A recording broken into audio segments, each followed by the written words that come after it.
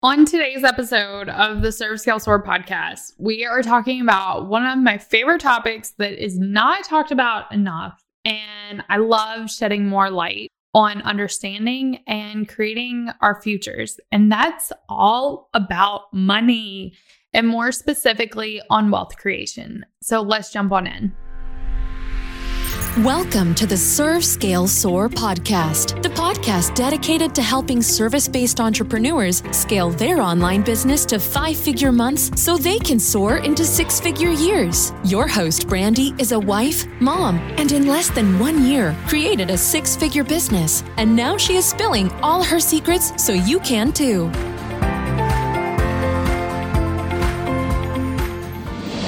Hello, Serve Scale Soar family. Oh my goodness. I am so excited because I didn't tell Mel this before we got on, but we have a very special guest, Mel. He's a good friend of mine. And Mel, you are the first male that I've ever interviewed on the show, hundreds of episodes now. First male that I've interviewed. You're the second male that's ever been on the podcast. And so I'm super excited that you get that title because I think what we're sharing today is absolutely amazing. So Mel, just tell my audience a little bit about who you are as a person and then just about your business. Thank you, Brandy. And that's kind of a cool honor. So I'm Mel Abraham. When I look at who I am as a person, first off, I'm a husband, I'm a dad, I'm a new puppy dad, I'm a new granddad, and I consider myself a very loyal friend to those that are in my inner circle. My word is my bond. If I give my word, I will die trying to live into it. So that's a bit about me. I kind of take that from my dad because my dad did things and he would do things to the detriment of himself at times. And when I would ask him, he said, because it was the right thing to do. And that's just kind of the way we live. I love that. And I know that when we first met, oh my gosh, it's been like almost 2 years now. Yeah. And you were talking about frameworks and I nerd out over frameworks. You really helped us rename and think about in Serve Scale Soar, we have Scale with Simplicity. You helped rename that and just bigger picture. And then I just knew that you were great at frameworks, but then you are also amazing at talking about all things money and wealth, which I love to talk about as well. So I think that's what we're going to talk about more today. So how about tell my audience about your business and exactly what do you help people do? Oh, awesome. So I am a CPA by education. I didn't follow the traditional path of the CPA. They did me in on the very first job that I went to one of the large accounting consulting firms in downtown Los Angeles. And the first job they put me on was to do the inventory of a company called Bandini. And it was August. It was 103 degrees out. And Bandini manufactures fertilizer. So there I was standing in 103 degrees in a 3-piece suit in mounds of steaming manure and thought, this is what I went to school for. So that's when I kind of started looking at other things. I had a skill set and I wanted to serve. I knew that I wanted to work with entrepreneurs. I knew I wanted to help people make their dreams a reality. And at a large consulting firm, I spent 5.5 years there. I wasn't able to do that. I wasn't able to have the impact and the effect that I wanted. And so I went out on my own. I left and they told me I was going to totally botch up my career and my life. And I said, great, at least I do it when I'm young enough to fix it. And I'm still going. So I don't think I botched it up. And so my primary focus today or these days is really in this new season of my life is helping entrepreneurs, online entrepreneurs and bricks and mortar entrepreneurs really figure out how do you deal with the intersection of business, money, and life, and making sure that through business, we end up with having the financial independence and freedom that we want and to have the impact that we want and to live not a wealthy lifestyle, but a richer lifestyle in experiences and feelings and the things that we do. And so that's really where I spend most of my time these days. I love it. I love it. The reason I wanted to have you on the podcast is because I think, especially now, maybe it's because I'm 31 now, or maybe it's just because of everything that happened with COVID. But when we met 2 years ago, I had told you about my overwhelming amount of student loans, over $100,000, and a desire to buy a house. And, being the only one, the sole provider in our household, like, this comes with, I didn't know what to do, how to navigate this. And we had this conversation that completely changed my life, where we got together a plan. We paid off $100,000 in student loans. And then now we're in the process of building our dream home. And that all sparked from a conversation we had. And I think one of the things that many of my listeners, and I was in that place too, is we're living in the now. And like, what is our business bringing in now? What is our circumstances now? And not living and thinking also like, what is now bring me later? And how can we use the now to fund the later? And so I would love for us just to have a conversation about how can we think of our business in a different perspective of not just like, okay, we have like this money coming in now, but we're not thinking about what happens in 10, 20, 30 years from now. And do we still want to be showing up on Facebook Lives every day? Yeah, this is such a great conversation to have, and to have it early on. I mean, there's a couple kinds of entrepreneurs. There's those entrepreneurs that are what I would call serial entrepreneurs that are trying to build something, scale something, and sell something and get out and then do it again and again. And they're in it for a 3 to 7 year turn type of a thing. But we're personal brands. We love what we do. We're going to spend a lot of time doing it. I don't think that I'm ever going to retire unless I'm forced into retirement, but I'm going to keep going. However, we need to acknowledge the fact that in all likelihood, we're building something that isn't necessarily sellable. So there isn't a windfall at the end of the day. If we decide to get out, we might have some stuff to sell, but we're not going to get that big pot at the end of the rainbow. And so we need to create the pot at the end of the rainbow. And the way we do that is to start thinking about, like you said, the now and the future, and saying, okay, I want to run my business, and this business needs to take care of the lifestyle and the necessities and my living today to give me the experience today. But I also want to set myself up for my future. So when, or if the time comes that you say, I'm done, I want to get out, or I can't work anymore, or whatever that might be, you have the option. You have the ability to say, all right, it's okay. I have the business machine running. I also have a money machine running, and I can run off of the money machine now, and I'm good. Or I can go a different direction. And I think we need to be aware of that and have one eye on today and one eye on the future every day of our business. Yeah. And I totally agree. And I feel like when I started, a lot of us start because there's like a necessity to start a business, especially in my audience, where I know for us, like we needed diapers and formula and to put food on the table. And then as the business grows, those necessities, that safety, security that you need, those basic necessities, that goes away. Those are taken care of. And now it's like, well, what do we do with this money? Like, what is the next step? And so if you're talking to someone who has a one-on-one service-based business, they're a service provider, that's their sole income, what business advice do you have for that person in terms of money, wealth, future planning, now planning? So one of the things that I try to get some folks to do is to think in the sense, look, one of the things to realize is that it doesn't take a lot to make a lot. People often think I got to make millions to have millions. If we start early enough, it doesn't take that long.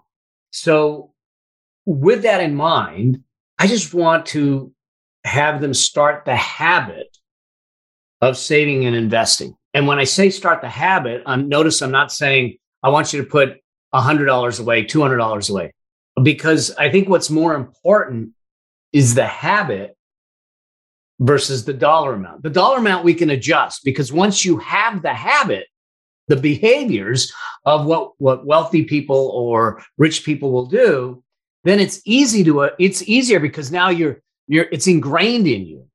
But too often we delay the wealth mindset. We delay the wealth creation mindset because we say, well, I'll get to that.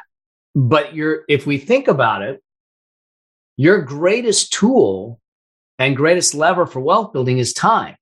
So even if it's $5, I want to start that behavior today, and we'll work on the $5 to the $10 to the $20 to the $100 to the $500 over time, because it will be easy for you because you've already built the behavior. So one of the things that I'll do, and it depends on what your fees are and everything, but I'll give you for instance. I was speaking to a whole group of hairstylists, and I told them all they need to do is this: take your first service of the week.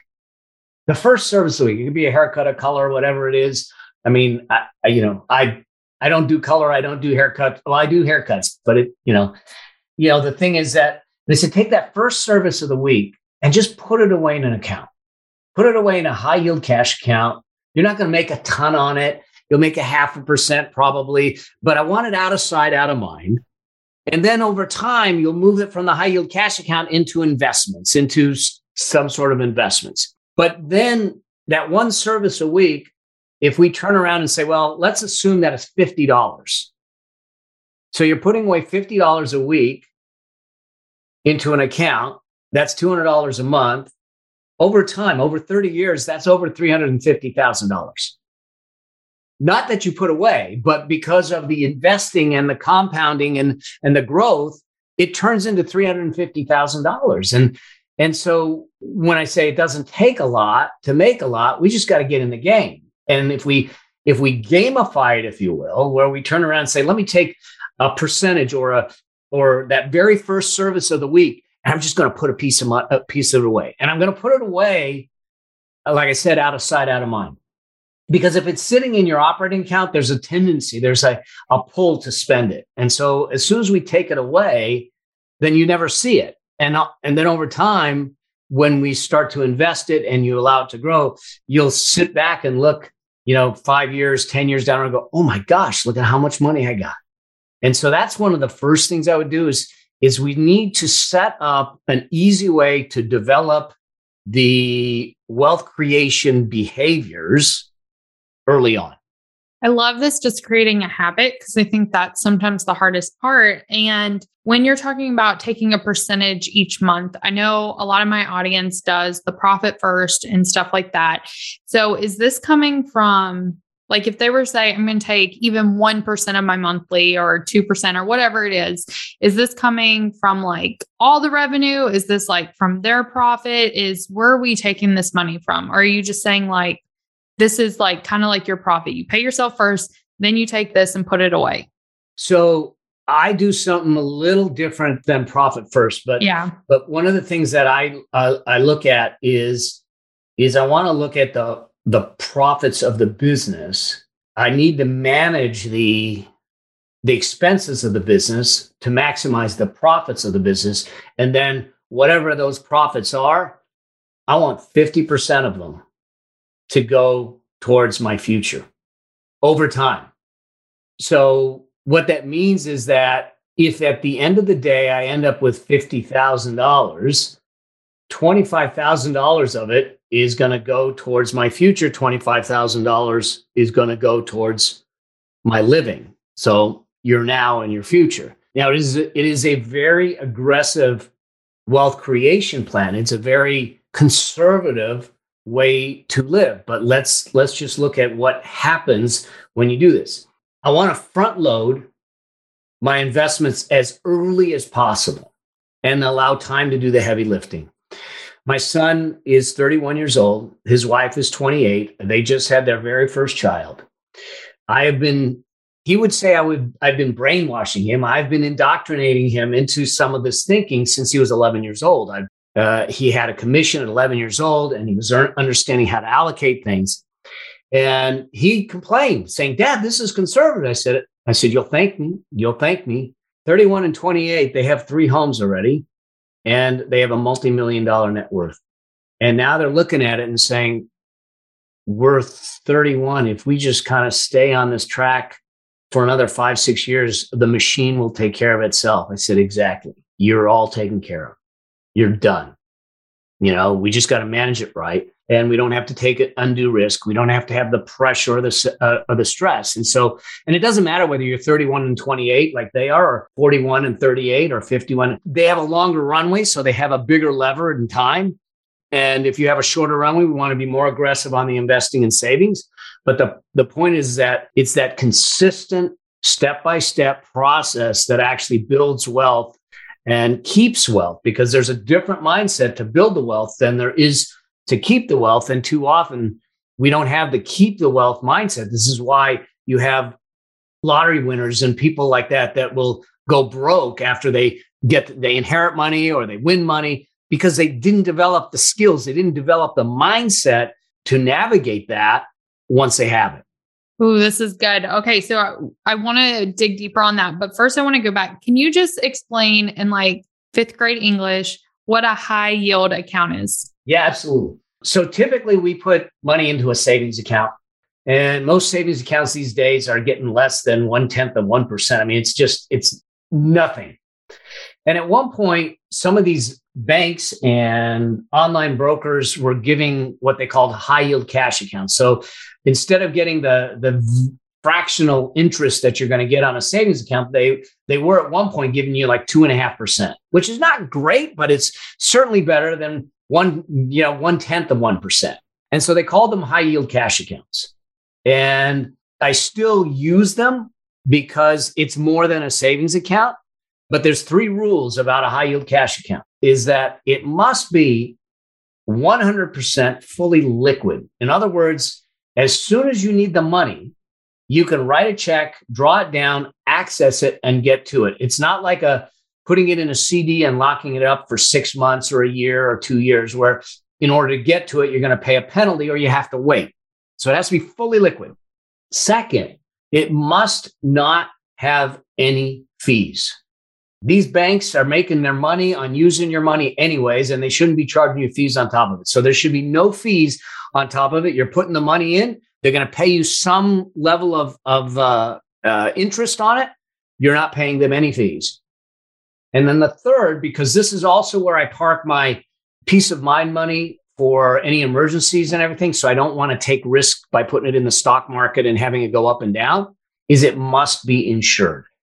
So most banks and even credit unions will have some sort of deposit insurance, federal insurance. So the purpose behind it is, one, that I have liquid funds accessible all the time, that doesn't cost me money, that makes me a little bit, and it's insured. So it's safe.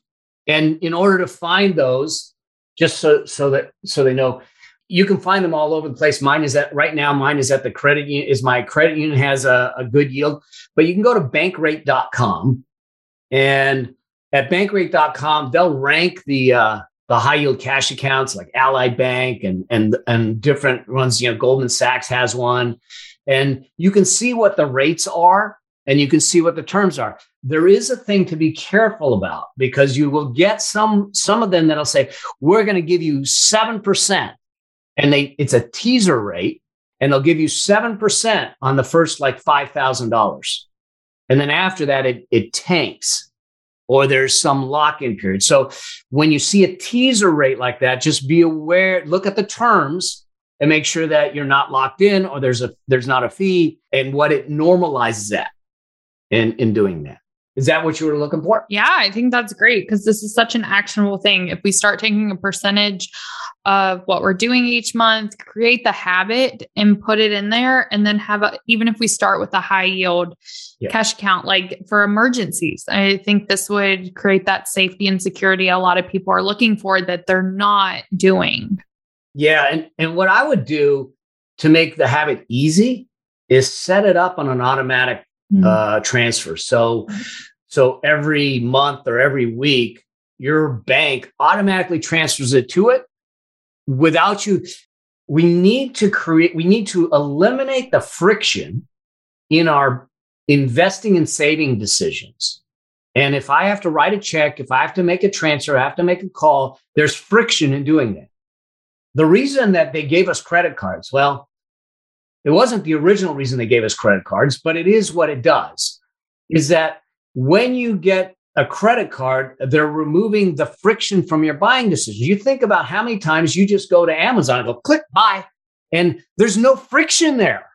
And so you tend to buy more, easier, more often. And if we had the same lack of friction in our investing and savings, we would do more. So I kind of work with my clients that I want more friction in the buying decisions. I want less friction in the investing decisions. I want you to think twice about it. I tell them not to store any of their credit card numbers in Amazon or any of those accounts. So they literally have, unless you remember your credit card numbers like me, I'm nutty that way, but they have to go and get their credit card and input it. And it causes you to think twice about making the buying decision. And you go, do I really need this? Or put it in the cart and wait 24 hours.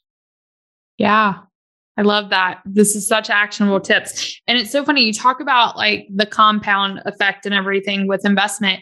And I remember us talking, I was like, I'm just 30. Like, I don't need to worry about 401ks and all that. But then no matter how you feel about Dave Ramsey, I saw his Instagram post last night and it was like the average car payment of a person is $543 or whatever.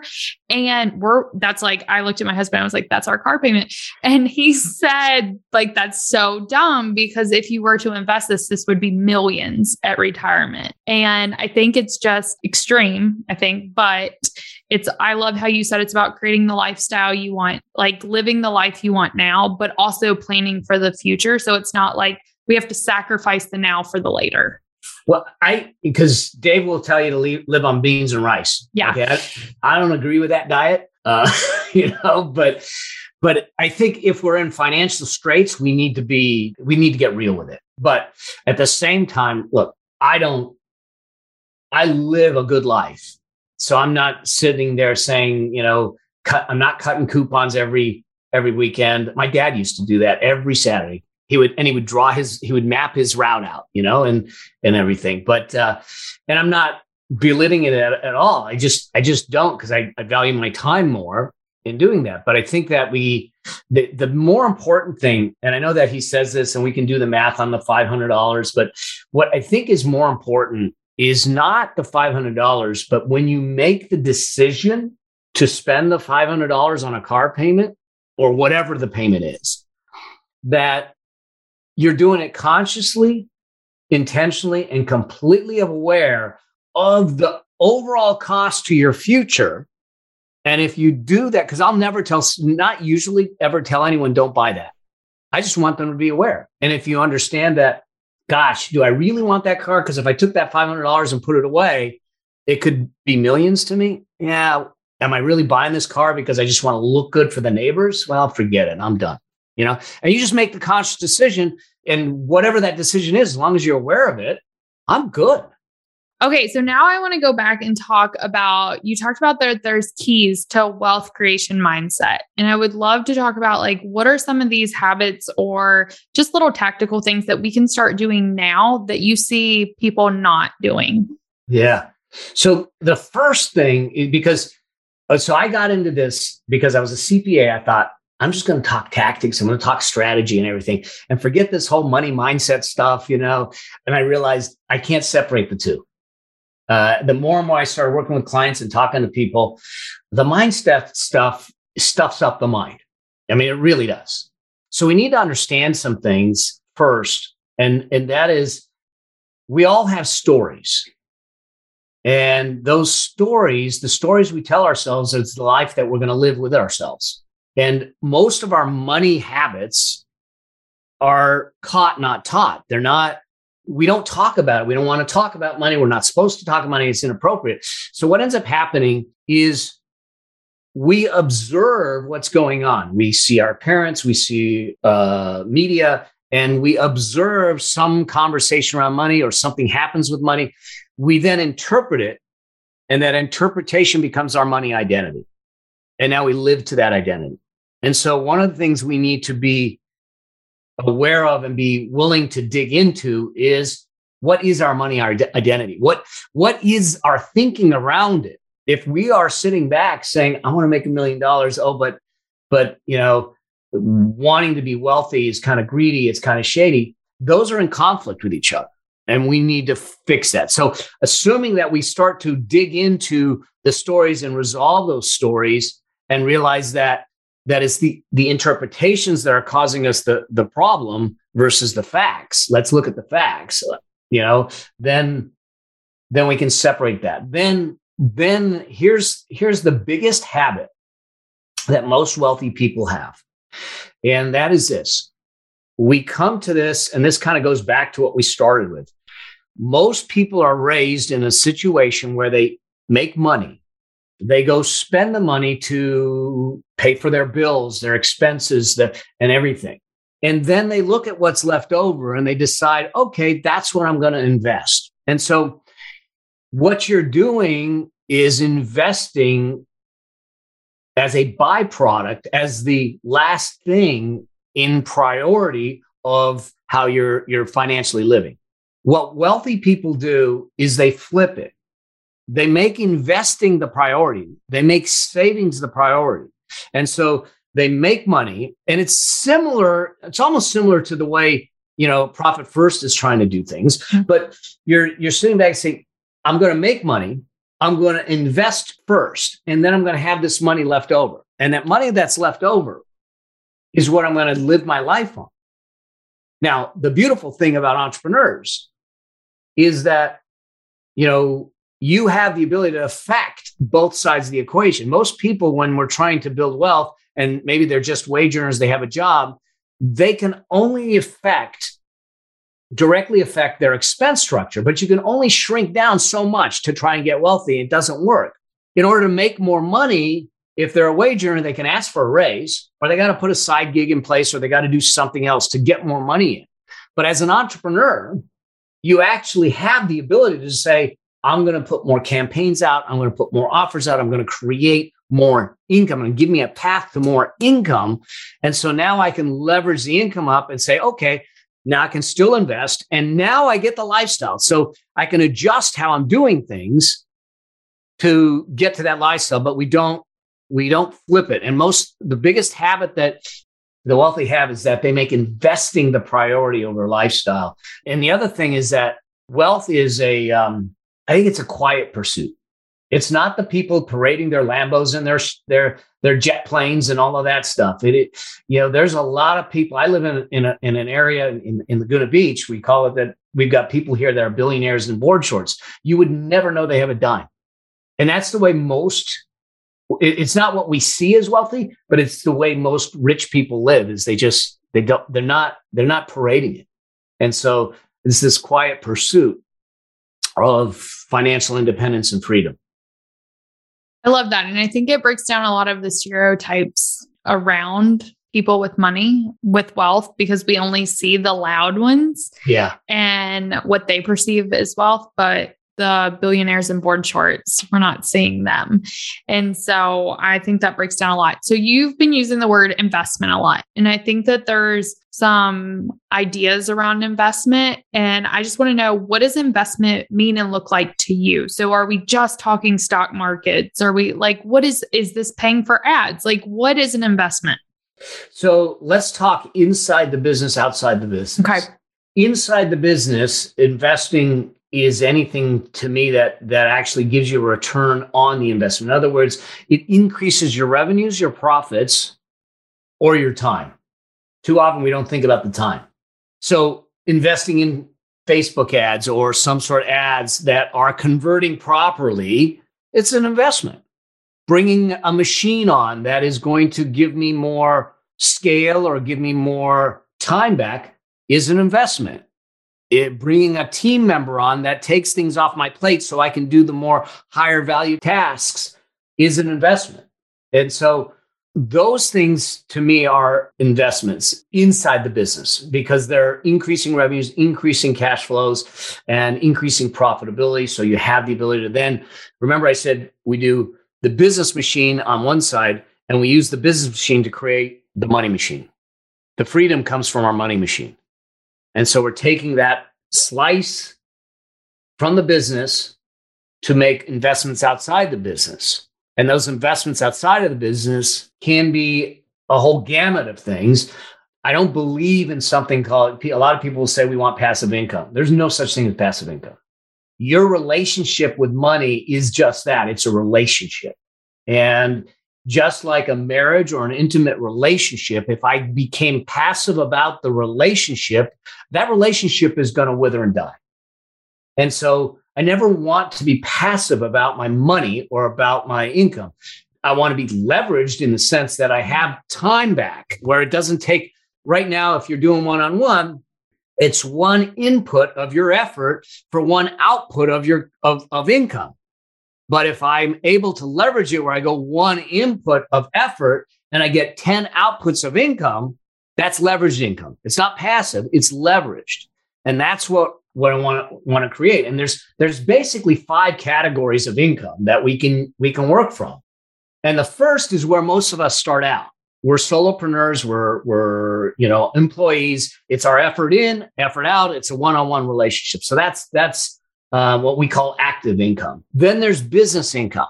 And so each step, we get a little more leveraged, a little more time back. Then there's business income. And the business income is when we all of a sudden start to hire people, and it's no longer just one-on-one relationship. It's one-on-many, it's scaling, and it's not as dependent on you for the revenue generating, but it's still dependent on you. And most people will vacillate in those 2 categories. What we need to do is look at the top 3. The next stage of leverage is asset-based income. So real estate, rental properties, commercial properties, Airbnbs, where we still have an effort to buy it and possibly to manage it, but it's not day to day. If it is, get rid of the tenant. So assets, equipment that you can rent, those kinds of things. So you're buying an asset that's going to generate cash flow. That's level 3. Level 4 is residual income. These are things like my book. Okay. Every time it sells, I get paid. I did the effort once and now I get paid. You can white label your programs. You can license your programs. You can create a certification where you're getting paid annually for the rights to use it. That's residual income that leverages you out of it a little more. And then the top, level 5, is portfolio income. That's what we typically, when we talk about investments, people think about: stocks, bonds, ETFs, index funds, annuities, all of those things. And so the next natural question is then, well, which one do we go into? And the answer is it depends on your lifestyle. And I'll give you an example. I have some real estate holdings, but not a ton of real estate holdings. And the reason I don't have a ton of real estate holdings, direct real estate holdings, is that I don't want the call at night going, hey, the toilet's clogged. Well, get a plunger. I don't know. So I just don't want to play that game. So the way I invested in real estate was through trust deeds. I was loaning against real estate. I was in real estate investment trusts and other investments that I still was in real estate, but I wasn't involved in the management and the day-to-day and being a landlord and having to evict and do all of that. Whereas a friend of our friend James, we had this conversation. I worked with him and he loves real estate. So he went out and bought 4 properties in 8 months and created an Airbnb business that's going to generate $40,000 to $50,000 a month for him. Now, there's effort to buy them. There's effort to set them up. There's effort to, he's got a management gal in there that's managing it. They've got the ads and they're occupied. It's booked. They're booked now through basically 2022. It's leveraged income. He loves it. It fit in his lifestyle. It didn't fit in my lifestyle. So my investing is in the residuals and the portfolio. So which one do you go to? I think it's dependent upon what fits in your lifestyle. And when you do that, you choose to dig in, and we never invest in anything we don't understand. So if you sit back and say, I want to understand the Airbnb business, just like James did, you dig in, you start reading, you start learning, you start understanding. If it's stocks, if it's, options, cryptos, whatever, you want to dig in. And some of those are more risky than others, but those are the different kinds of income you can go to build your money machine. And the mix of it is dependent upon what your lifestyle is like. If you love real estate, you can spend a lot more in real estate. If you don't, there's other ways to do it. I love that. And then when you're talking about level one, so that's where most of my audience is, they're solopreneurs. Maybe they have some stocks, investments from previous employers, stuff like that. I know my next step was, having a leverage program, taking it not so much. And now we're looking at like, what does the next step look like for us? Is it real estate? I love real estate. Is it stocks? And going through that. So, and I would say for most of us, and what you probably tell people is that just take it one step at a time. Like you don't need to conquer all 5 stages in the next even 12 months. No. Yeah, exactly. And in fact, just have an eye on it at first to be aware of it is important. And then as time goes on, you can say, I think I want to get into a piece of real estate or something. Great. Now you're focused on that. We want to make sure that your business is running on all cylinders. So we want to make sure that that's consistent and that it's doing well. And we can increase that habit of transferring and investing in savings. And then you can decide, where does that go? Do I want it to go into stocks and bonds and the stock market, or do I want it to be in real estate or other investments? Do I want to leverage my business more by creating residual income streams? Those kinds of things. And you choose a path. What we can't do is choose multiple paths at the same time. We can do it. It's just we can't typically do it effectively. And so I would choose right now. You chose the path of business. Let's now of an active income stream. You've got the active income stream. It's working. It's moving forward. Now we can look at, all right, I want to add another income stream into it. What's the best one? What's the one that will fit my lifestyle? What's the one that's the easiest to get into for me? And what's the one that I have the skill sets or the desire to develop the skill sets in? And then you start to move to that. And then you'll layer into the next one. I mean, when I first started investing, it was pretty well just in the stock market. And then because of the stock market, I needed to diversify more. So I got into oil and gas deals. I got into leasing deals. I got into all these other things, but I didn't do it all at first because it was too much to understand. So we just start in little slivers and keep adding on. And I love that this conversation is also just putting like little nuggets in your brain. Like maybe this isn't something for you right now, but maybe it just put a little nugget. Like our conversation 2 years ago, put a nugget. We paid off the student loans. Like it takes time. And I think just having this conversation is really important. And one thing you talked about is how, we have all this baggage usually from our childhood of what money is, what it isn't, what it means about us. And I was having a conversation with Stu and we were talking about a book he's reading. And it said that kids who their families are open about money and talk about it openly over time, like they studied these kids through their whole life, they're more financially secure as adults than families who had this we don't talk about money mentality.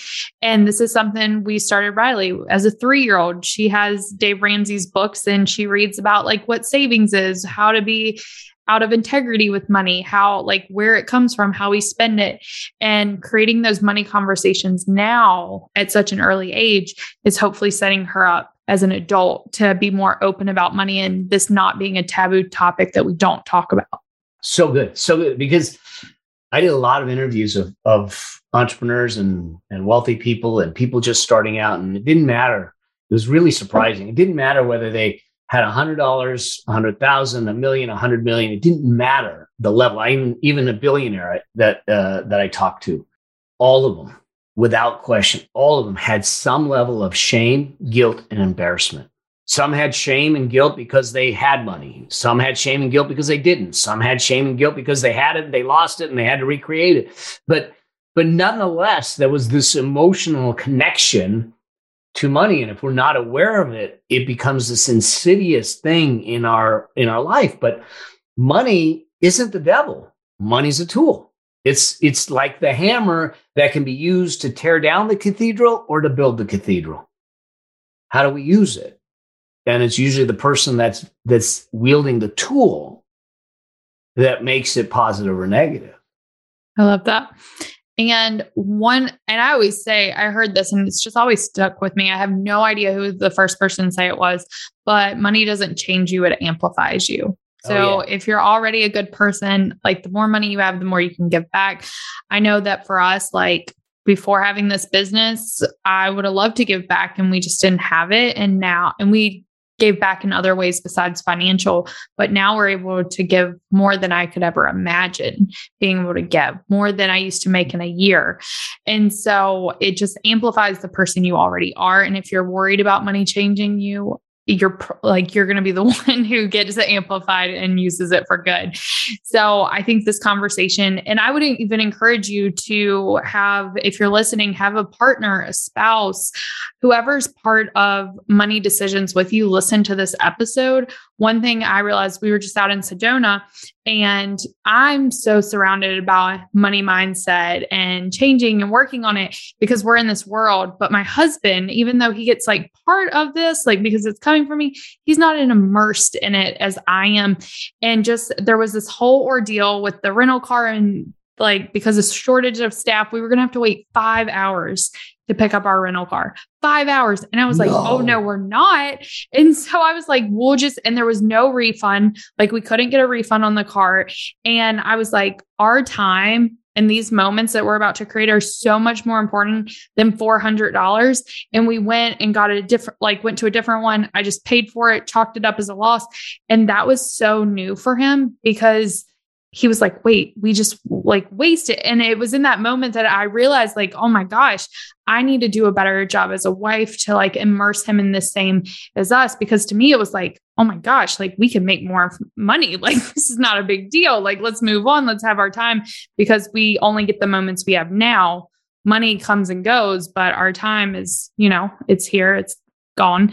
And so how can we make as many memories now? And it just put a reminder, like, we need to immerse the loved ones that are in our life that also make buying decisions with us in all of this that we're getting and filling our cups with. So I think this would be a great episode for you to share with your spouses, your loved ones. Follow Mel on Instagram. He shares some great stuff.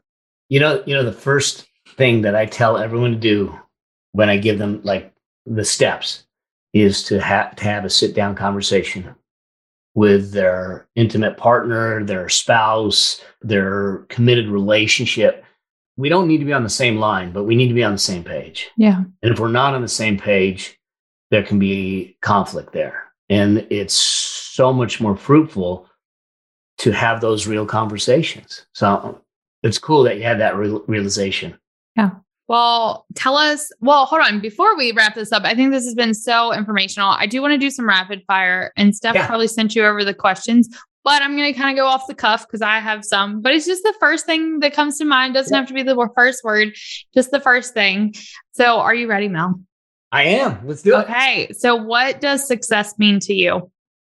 Gosh, for me, it's really about living true to my values, sharing life with the people that are near and dear to me that I love, and knowing, I have a saying that I say, I want to live a life that outlives me. That's beautiful. When you talk about your values, we talk about values a lot. So what are your top 3 values? Gosh, I can't put puppy at the top, right? You can do whatever you want. I'm not going to tell you what to do. It would have to be family, fun, and integrity. I love it. Okay. So what is your opinion of Bitcoin? Well, if you like to gamble, here's my thing. It's a highly volatile thing. The blockchain underneath Bitcoin is here to stay. And that is something that is something that we're going to need to deal with. Bitcoin itself, when you watch Bitcoin go from 60,000 down to 30,000, up to 50,000, back down. If you like roller coaster rides, great. Do I have Bitcoin right now? Totally transparent. No, I don't. Will I buy Bitcoin? Have I had it? Yes. But I'll take a narrow slice of my portfolio to put into it because for a couple of reasons. One, I just turned 60. So a market downturn or volatility on a major part of my portfolio, I don't want to deal with. My son's 31. He's got plenty of Bitcoin, but he's got a longer runway. And so it changes that. But I think that Bitcoin, it'll be interesting to see how this whole thing plays out. Right now, it's a challenging currency to use because of the reporting requirements, the tax requirements, and just the way it works. It's a little cumbersome. We get over that hurdle, and it'll be interesting to see how it plays out. It's funny. It's been on my mind because Tom Brady, did you see the whole thing where the guy caught he got the 600th football. And then like one of the things was Tom Brady gave him like one of his Bitcoins. And I looked it up and I was like $62,000. Like, yeah. Oh my gosh. So I was like, I would have taken the Bitcoin over like a game of golf with Brady any day.